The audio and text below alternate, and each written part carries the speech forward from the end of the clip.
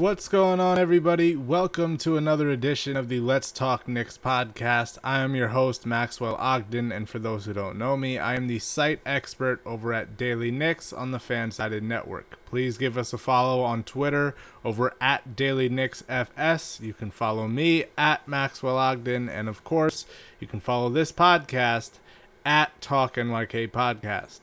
Now, tonight, the New York Knicks are going to have one of the toughest tests of the season against one of the best teams in the NBA, the Minnesota Timberwolves.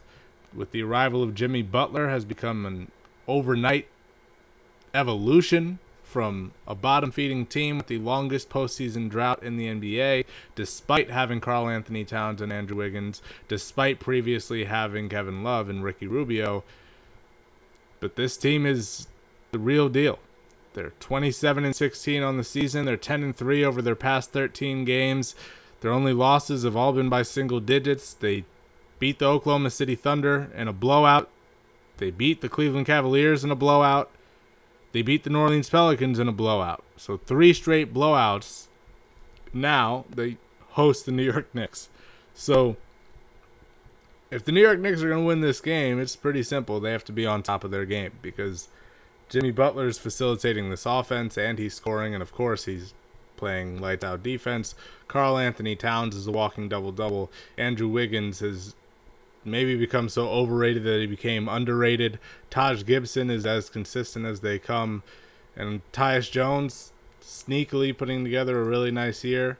Jamal Crawford off the bench. That team is loaded with talent. The key moving forward, and I didn't even mention Jeff Teague, by the way, a former All-Star in the Eastern Conference, now the point guard for the Minnesota Timberwolves.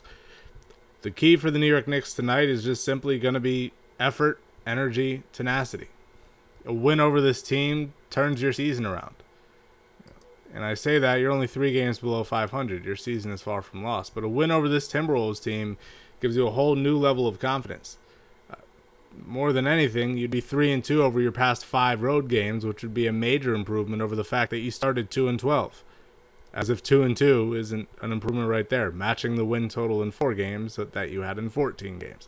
But this Minnesota team, it's the real deal. You can debate how long this is going to last. You can debate if Tom Thibodeau is running these players into the ground. I personally don't really have a problem with a superstar playing around 36 minutes per game. More than that, yeah, that's a little problematic, but playing about 9 minutes per quarter is understandable. I think everybody now in this era would like to see them in that 32 to 34 range more than that, but I think that aside from Jimmy Butler averaging 37 minutes a game, I don't think there's anything really wrong with what the Timberwolves are doing. It's clearly working right now. We'll see how these players hold up, how injuries come into play with this team and fatigue and such. But, let's be honest, this Timberwolves team kind of needs to do that with these players simply for the fact that if Thibodeau doesn't get this team to the playoffs this year, his job's probably on the line, which is kind of crazy to think about since we all know that minutes distribution aside, he's one of the top 5 coaches in the NBA, no question about it.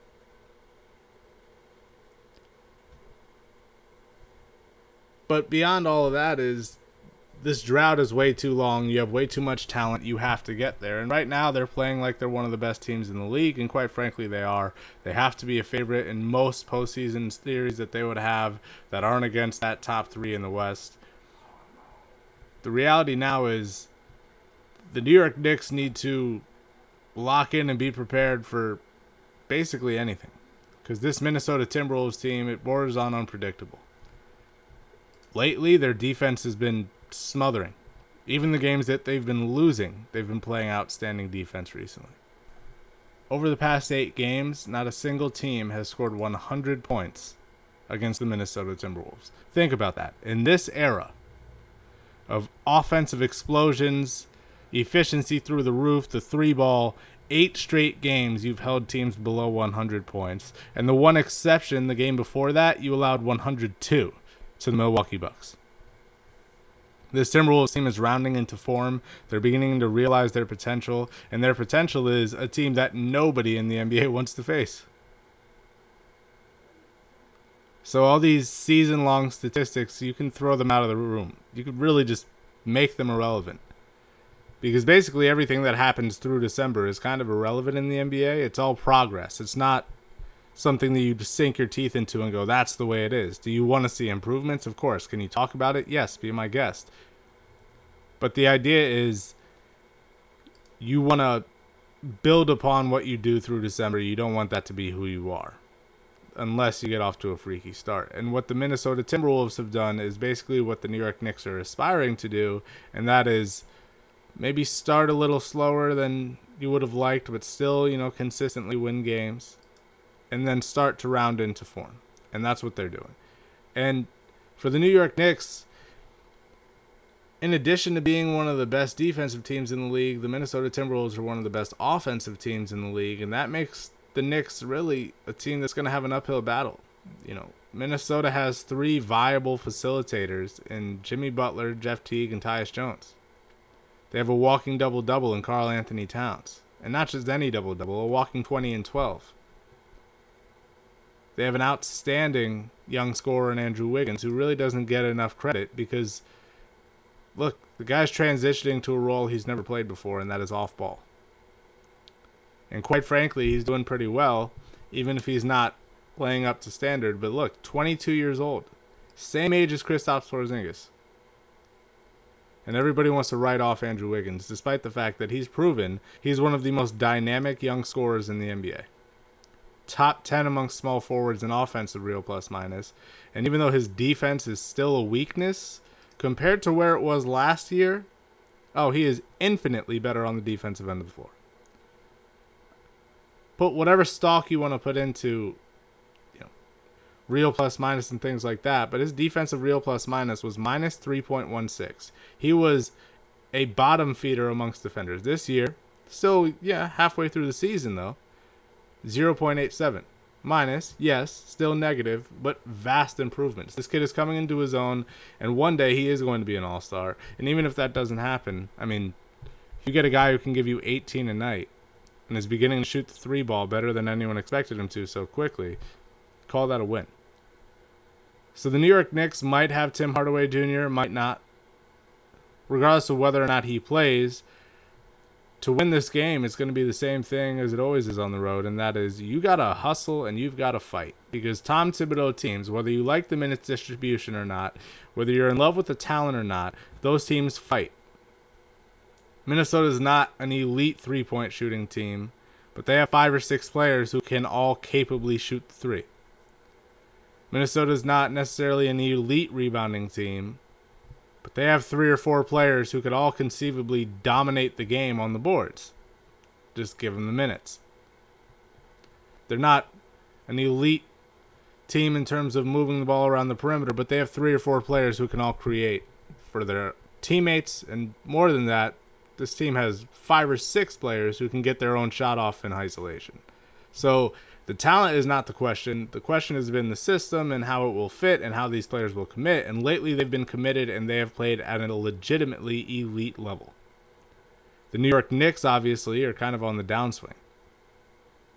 Started out extremely well, I would say. 17 and 14. Now they're 19 and 22. They've lost 8 of 10. They're 2-2 over their past 4 road games. That's progress, as I said, after starting 2-12. But this team needs to turn it around because that loss to the Chicago Bulls was gut-wrenching. That was an unforgivable loss because it was the 3rd time in a month that you lost to that same team, and that same team has absolutely nothing to do with the postseason picture. Now tonight, I don't think anybody has the right to be devastated if the Knicks lose this game because they're playing one of the best teams in the league. What fans are right to feel, though, is a sense of, I won't say desperation, but a strong enough need to see something happen. Now, the silver lining is the New York Knicks are loss by loss getting closer to securing another solid lottery pick. The reality is you don't need a lottery pick to build from where the Knicks currently are. Everybody's acting like the Knicks have nothing in place. Look, you have a 22-year-old budding star in Kristaps Porzingis. You have a 19-year-old point guard in Frank Ntilikina who at the very least is proving, A, he's comfortable in the clutch, and B, he has the potential to be an outstanding defender. The foundation is there. If you can defend the point guard position and you can protect the rim, and Kristaps Porzingis has the best defensive field goal percentage at the rim in the NBA amongst players who are actually facing at least 5 shots per game. If you can do those two things, the foundation is there for sustained greatness, and you've got a decade plus with these two if you can re-sign them and keep them happy. Tim Hardaway Jr. at 25 years old isn't even in his prime yet, and he's already showing that he can be at least a viable third option on the offensive end of the floor, and more than anything, a guy who can really alleviate pressure from Kristaps Porzingis. Plus, you have Enes Kanter and Billy Hernangomez. One of those two guys is at the very least a high-level 6-man. 23 and 25 years old. The foundation exists. So if you win games like this is good for the culture. If you win games like this is good for the pursuit of the postseason. And the Knicks are by no means out of the postseason picture. They're only 2 games back of the number 8 seed right now, and everybody's acting like we should blow it up. Now, my opinion remains the same. The draft is the best way to build this team, because when you look around the league and you look at a team like Boston that has Jaylen Brown and Jason Tatum and Kyrie Irving, and you look around the league and you see a team that has Ben Simmons and Joel Embiid and Markelle Fultz and Dario Saric. When you look at all those teams in your division, it's hard not to feel as though maybe we should be stocking up on talent. Maybe we should go get another lottery pick. Now, in that same breath, you look at teams around the NBA like the Golden State Warriors, where they got Klay Thompson at number 11 and Draymond Green at number 35. Well, you already have your KP, you already have your Frank. You even already have Hardaway locked up for 3 more years after this, at the very least 2, plus that player option. There's a good chance that the New York Knicks are 1 draft pick away from being sustainably competitive, and more than competitive, to sustainably build towards and progressively build towards the status of a contender. They've already kind of reclaimed Madison Square Garden after losing it. Now, me personally, if there's any one goal that I want to see, heck, the Knicks can lose every road game from here on out. They just got to win 6 more home games, because the key for this season, more than anything, I don't care if you end up losing more games than you win at home, but you have to get that 21st home win and just secure an above 500 record at home, because that is a part of building your culture. And it is much easier to introduce another lottery talent to your culture that is healthy and building and strengthening every year than it is to introduce them to a culture of losing and a culture of a defeated mentality. Plus, you also have to think about the fact that you do need to win some games this year. You do need to show some signs of progress on and off the court, because Kristaps Porzingis is about to be a free agent in about, 18 months? Less. So, when you come to the point next summer, or next fall, where discussions arise of, are we going to extend Kristaps Porzingis? The obvious answer is yes, you are. But is he going to sign that extension is another question entirely. Now, obviously, with restricted free agency rights, it might not matter. You might just be able to re-sign him anyways, and boo-hoo. You didn't sign him earlier. But the reality with this team is you have too much young talent in place to just abandon progress and just abandon the idea that we can get towards something. Now, my opinion is this. These veterans have helped the New York Knicks, and some of these veterans need to stay for this entire season, because it's important to not lose your way and lose your progressive mentality, and that can happen when it's just a young team enduring a losing stretch of basketball. But at the same time, tonight is a night where you get to see, amongst a lot of these players, who's going to stand out against a high level of competition and who becomes expendable.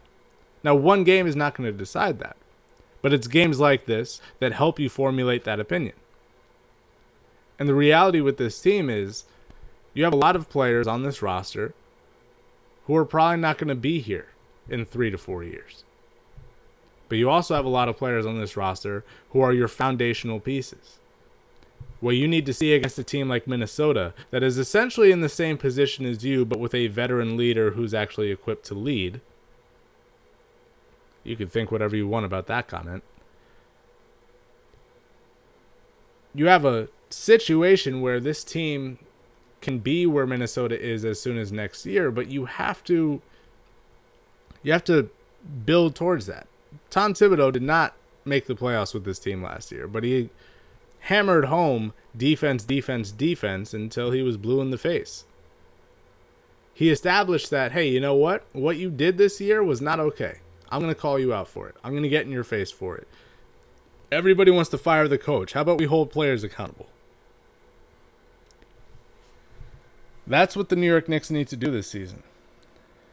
They need to build towards and establish something that even if you don't make the playoffs this year, even if you end up as one of the 5 worst teams in the NBA in terms of record, so be it. But you have to have made progress.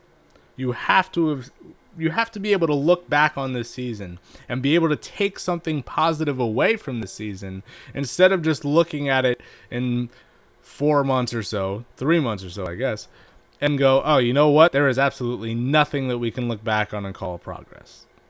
Now, obviously, there are little things to latch on to.